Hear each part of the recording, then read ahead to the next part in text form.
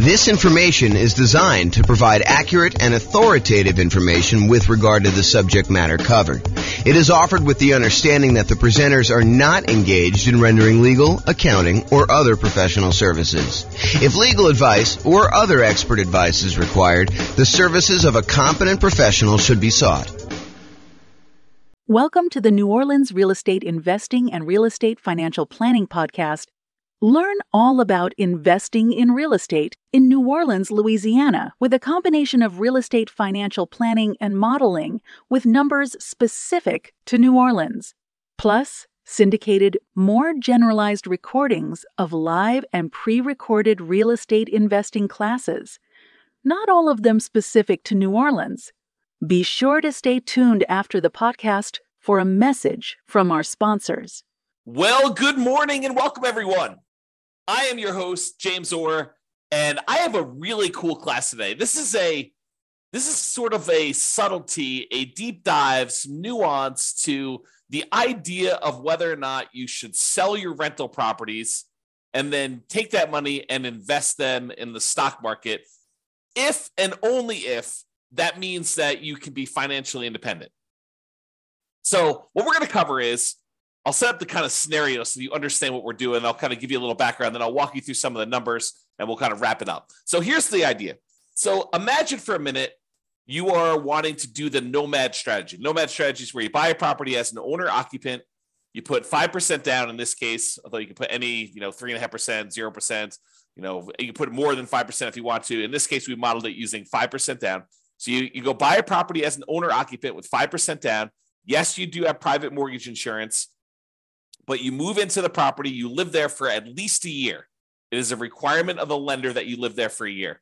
Once you've lived there for at least a year, you save up and you buy your next property. And it could be at the year point, it could be later than a year. It depends on the city and kind of like the assumptions we use for that particular city. So we modeled this in 304 cities now. We actually got rid of one city this last week. So you modeled it in 304 cities. And you buy your next property, you convert the previous one to a rental, and you repeat this process until you have up to 10 rentals. And the thought process is you can, using that model, achieve financial independence when all of the income coming in from your rental properties and any money you have invested in the stock market using a safe withdrawal rate, those two things combined, the cash flow from your rentals and the money you have invested in stocks using a safe withdrawal rate, when they exceed your income, the amount of money you need, your expenses that you need to live.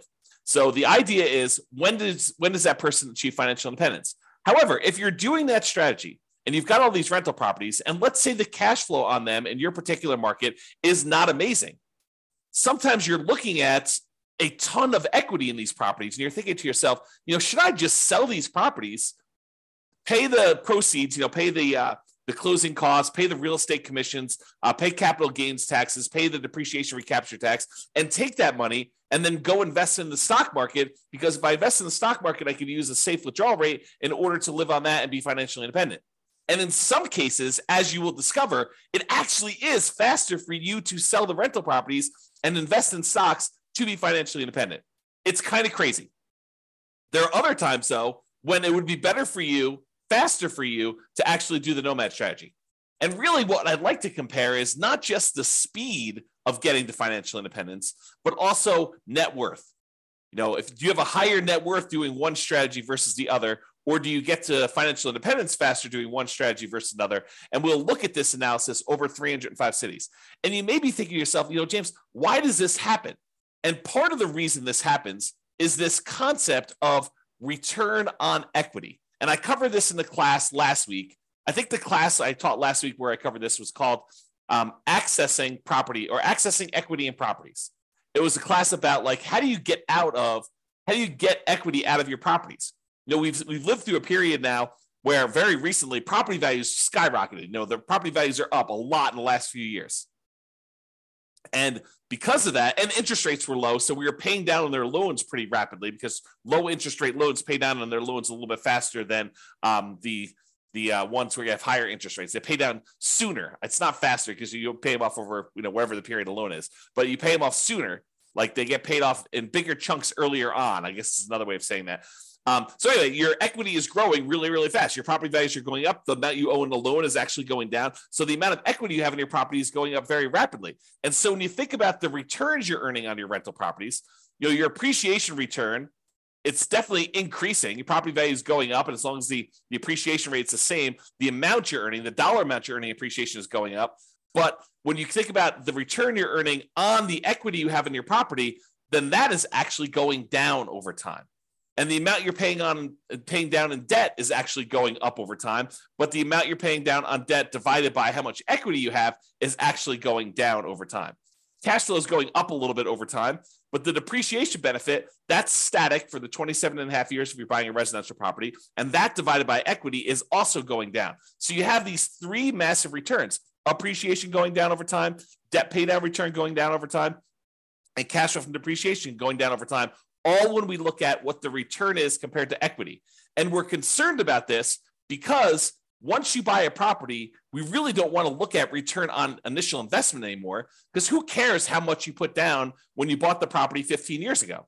What you really want to know is, how much am I earning now on how much I have in the deal, such that if I wanted to sell the property and take that money out of the deal, what return do I need to beat? What return do I need to get somewhere else on the money that I'm going to pull out? And so really what we're thinking about is return on how much equity we have in the deal. And technically, we want to think about how much return we're getting on what I call true net equity, which is your equity after all those expenses: closing costs, real estate commissions, capital gains taxes, and your depreciation recapture tax. So it's really how much return we're getting on the money that we would walk away with closing, free and clear of any taxes or any other obligations we have, any expenses we have on it. Okay.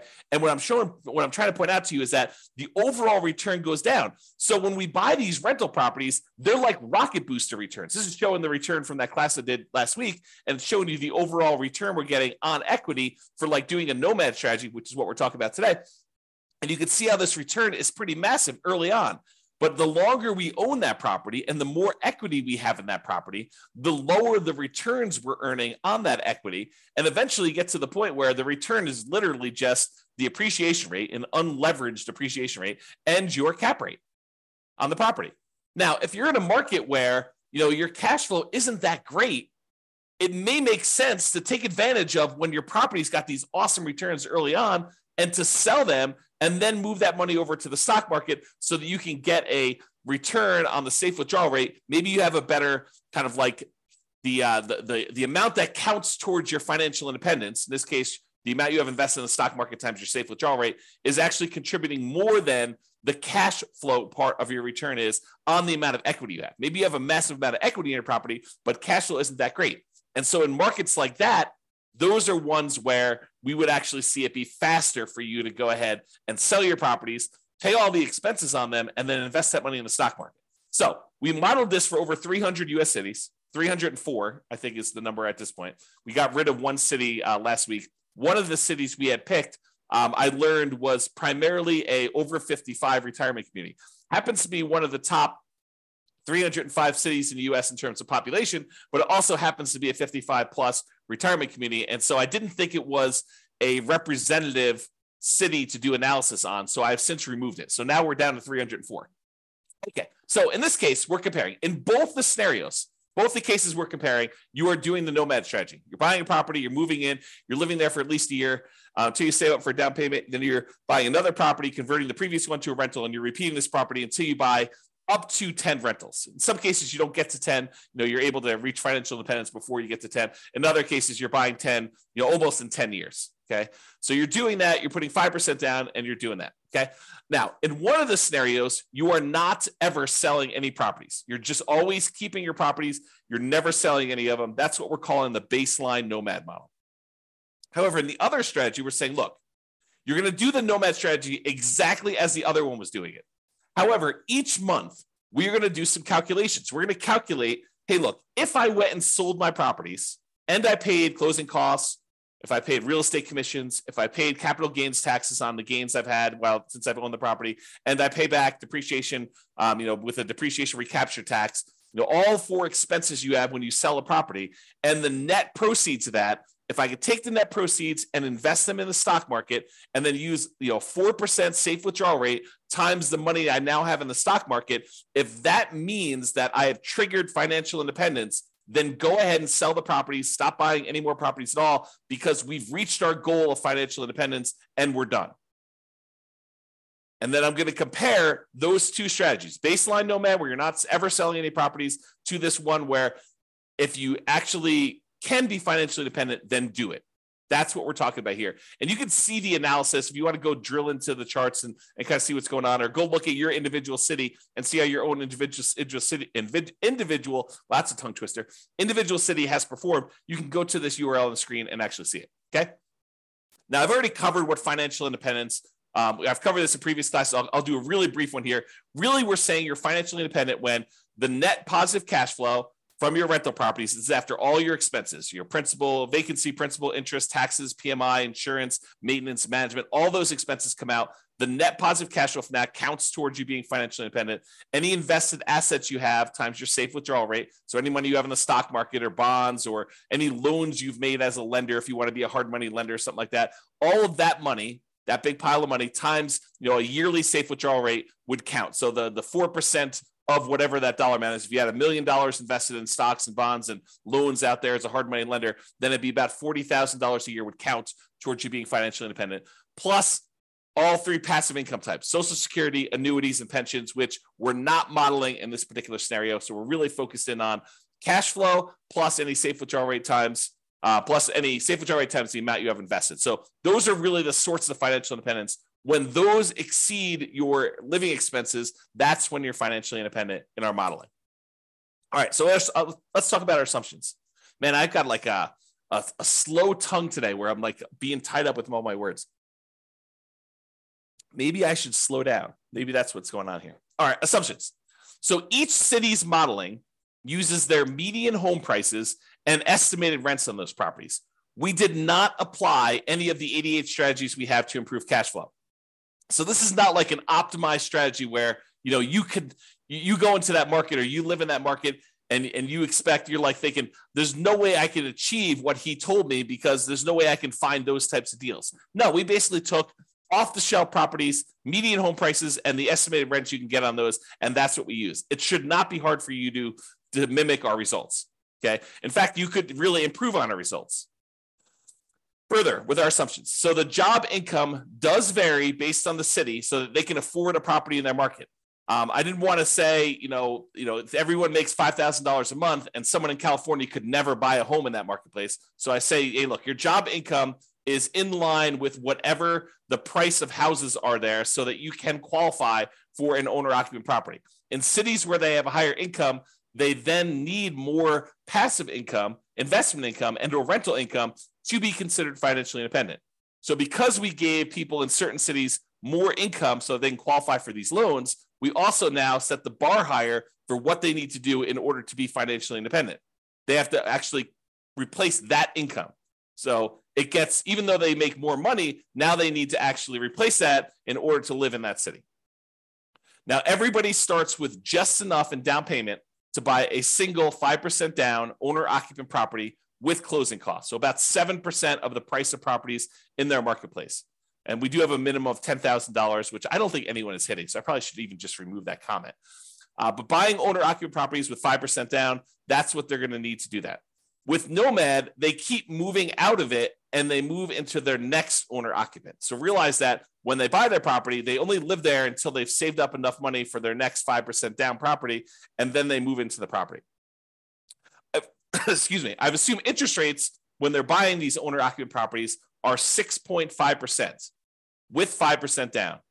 And that in addition to that, they need to pay PMI, private mortgage insurance, which is insurance you pay to protect the lender in case you default because you didn't put 20% down. That's what PMI is.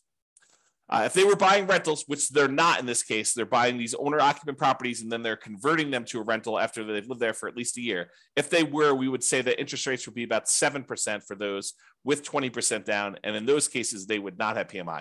And when we do analysis of other strategies, when we compare, buying 20% versus doing Nomad, or 20% versus 25, or buying all cash versus 25% down, like we're doing all these different comparisons to show you which ones are better and in which markets they're better. So that you can go drill down and see, which ones you may want to consider utilizing in your market if you want to get speed or if you want to get higher net worth, and kind of like being able to model that. So we're doing all those. Today just happens to be the comparison of, should I sell my rentals in order to invest that money in stocks? So 7% per year in the stock market rate of return, like all of these assumptions, if you make a slight change to them, it's going to change the results. And one of the ones that will change is if you change how much they're earning in the stock market, that will impact these results. You're still using the 4% safe withdrawal rate, but the amount of money, the amount of return they're getting after they convert to stocks, and any money they have invested in stocks while they're waiting to invest in more properties, those numbers are earning that 7% return from the stock market.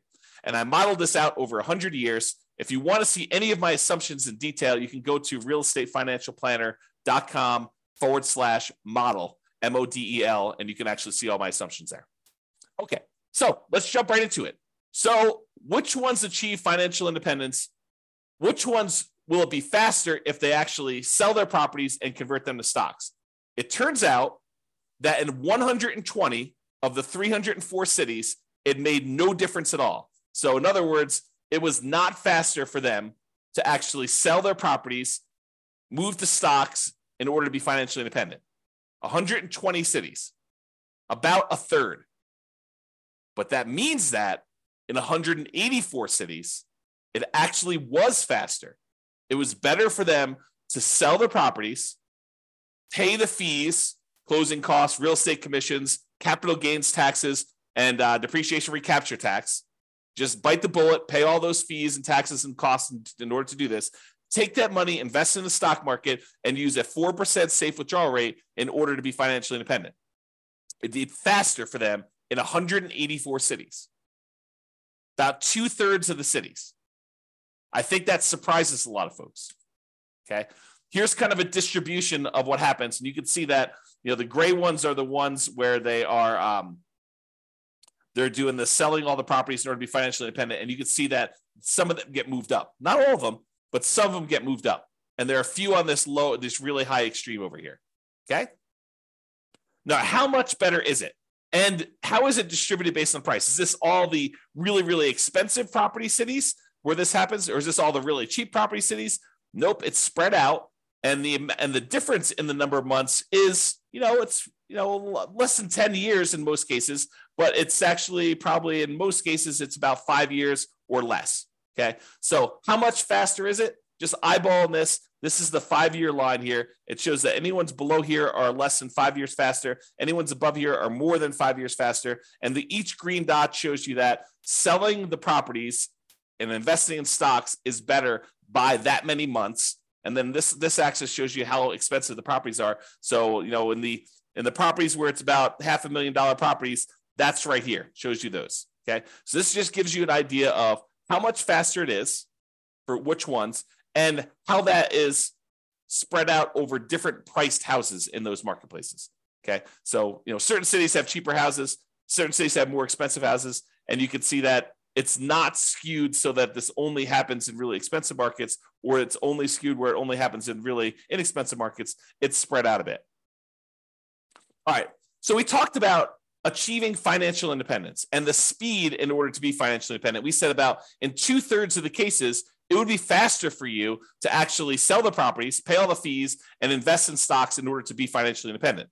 However, let's now look at net worth, right?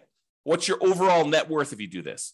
And in 44 cities, about 15% of the time, you would have a higher net worth at year 40 if you actually did not sell your properties and just kept them. So about 15% of the time, you'd have a higher net worth. In 260 cities, it didn't make any difference at all. 260 cities, no difference at all. With 184 with 44 cities, you would actually have a higher net worth. Now, this is at a snapshot in time in year 40. If we went out to year 50, these numbers would be different, right? Because whenever you go and you sell all these properties, you're probably lowering your net worth. You're paying all the costs in order to get at that equity. You're paying your closing costs and real estate commissions. You're paying your capital gains taxes. You're paying your depreciation recaps. All of those are pretty expensive to get at that equity to begin with. And then if you're earning 7% in the stock market, that 7% has to be greater than the return you're earning on your rental properties in order for you to have a higher net worth, which in most cases is probably not. Okay. So this is a snapshot in time showing you that in 44 cities at year 40, it would be better for you to keep the properties. And it shows you the distribution for those. And it tends to be the ones on the lower end of the price point is where that happens. Okay. That just happens to be where it is. All right. So let's take a look at some of the summary stuff. So when you look at it, and I have average and I have median here. So on average, selling the properties, if it means you're able to be financially independent, speeds up your time to financial independence on average about 21.6 months, a little less than 2 years. So it's a little less than 2 years faster to do that. Now, that's not a huge difference. It's 4% better when you sell your properties, okay? If you want to think of it that way. That's on average. If we look at the median, the middlemost number, it's just over a year. It's a year and 3 months, 15 months. And that's 2.9% better or faster to have done that, okay? As far as net worth goes, when you do the Nomad strategy and you don't sell any properties, your net worth on average is $11.168 million. So $11.1 million in year 40. When you sell all the properties, your net worth on average is $10.8 million, a difference of about $329,000. Now, I want to point something out to you. We're talking about numbers 40 years in the future. If you want to think about what that means in terms of today dollars, it's about 1/3 of that. Okay. So, 11.1 million is probably a little less than 3 million in today's dollars. I'm sorry, a little less than 4 million in today's dollars. Okay. And 10.8 million is less than that, but not that much. The difference is 329,000. That's like a difference of about 110,000 in today's dollars. So we're not talking about huge differences. It's a 3% difference in net worth.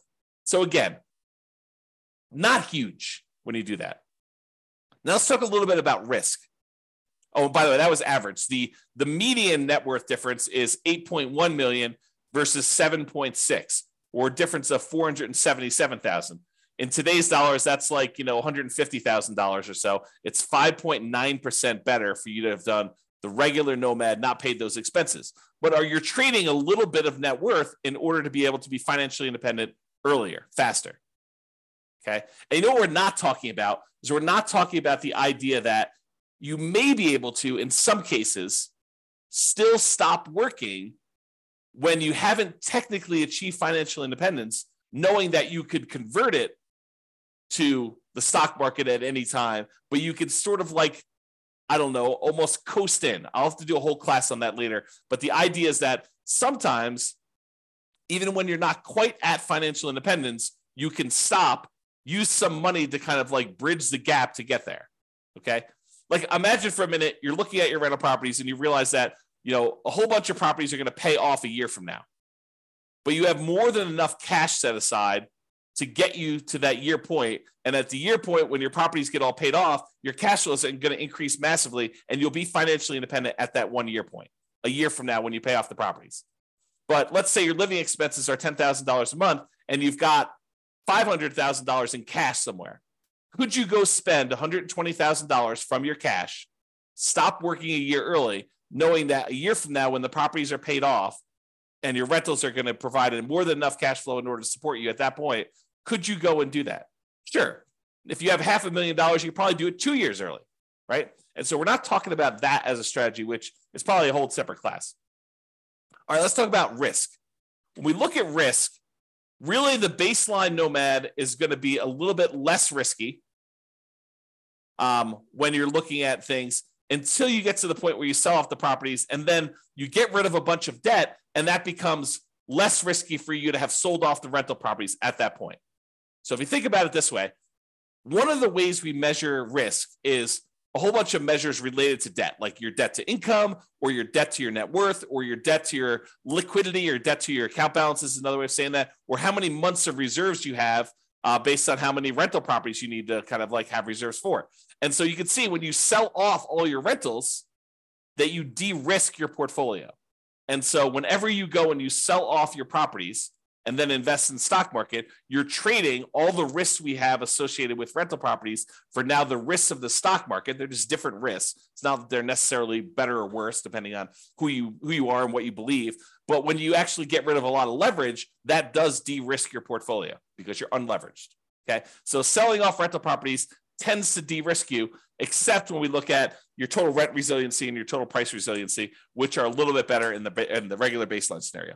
All right. So you could apply all of the 88 strategies that we have to improve cash flow to improve on these numbers.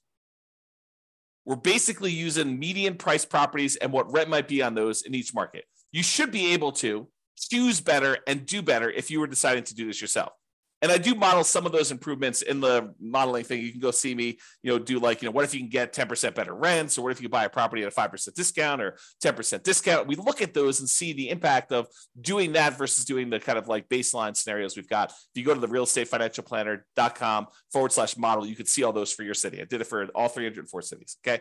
Now, realize I am not an expert at your market. If you go look at the numbers, you're like, hey, James, these numbers are not what I'm seeing in the marketplace, and you're an expert at your market, please do reach out because I want to improve the numbers. And I don't know your market, right? Like I live in Northern Colorado. I don't know your market specifically, but we're doing analysis on all these based on, the numbers that I can see. So if you come to me and say, look, we need to change this. Prices are actually about 10% less and rents are, about 5% more. And you tell me that anyone can achieve that. It's not like, a killer deal that only you can find and that there's only one of them every 6 months. We want to find something that not the best case, but what any real estate investor could go and expect to achieve in your marketplace. So if you come to me, we can rerun all the numbers and do that. And then we'll update all these charts and stuff.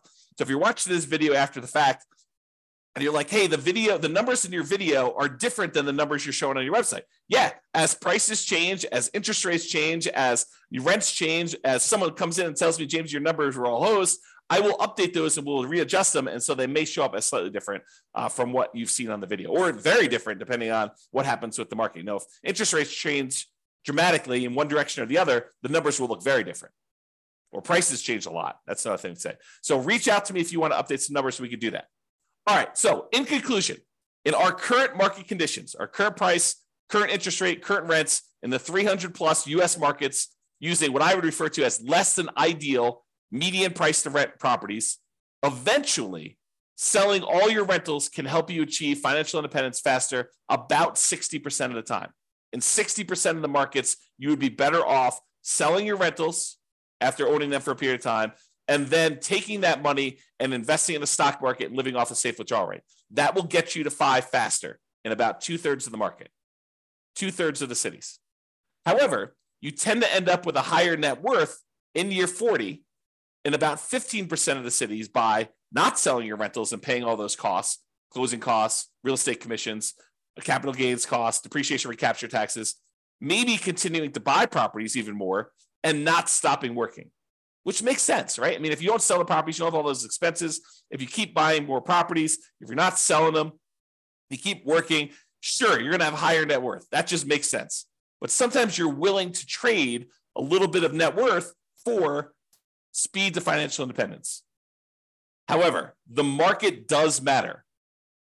You would not be able to improve your time to financial independence in every market by doing this. That's why you really need to go study your market, which I've done all the analysis for you. Go look at it. If you got questions, reach out. But it's best for you to look closer at your specific market and apply as many of the 88 cash flow improving strategies as practically possible to improve on your own personal implementation. So go check out realestatefinancialplanner.com/model, and you could do that.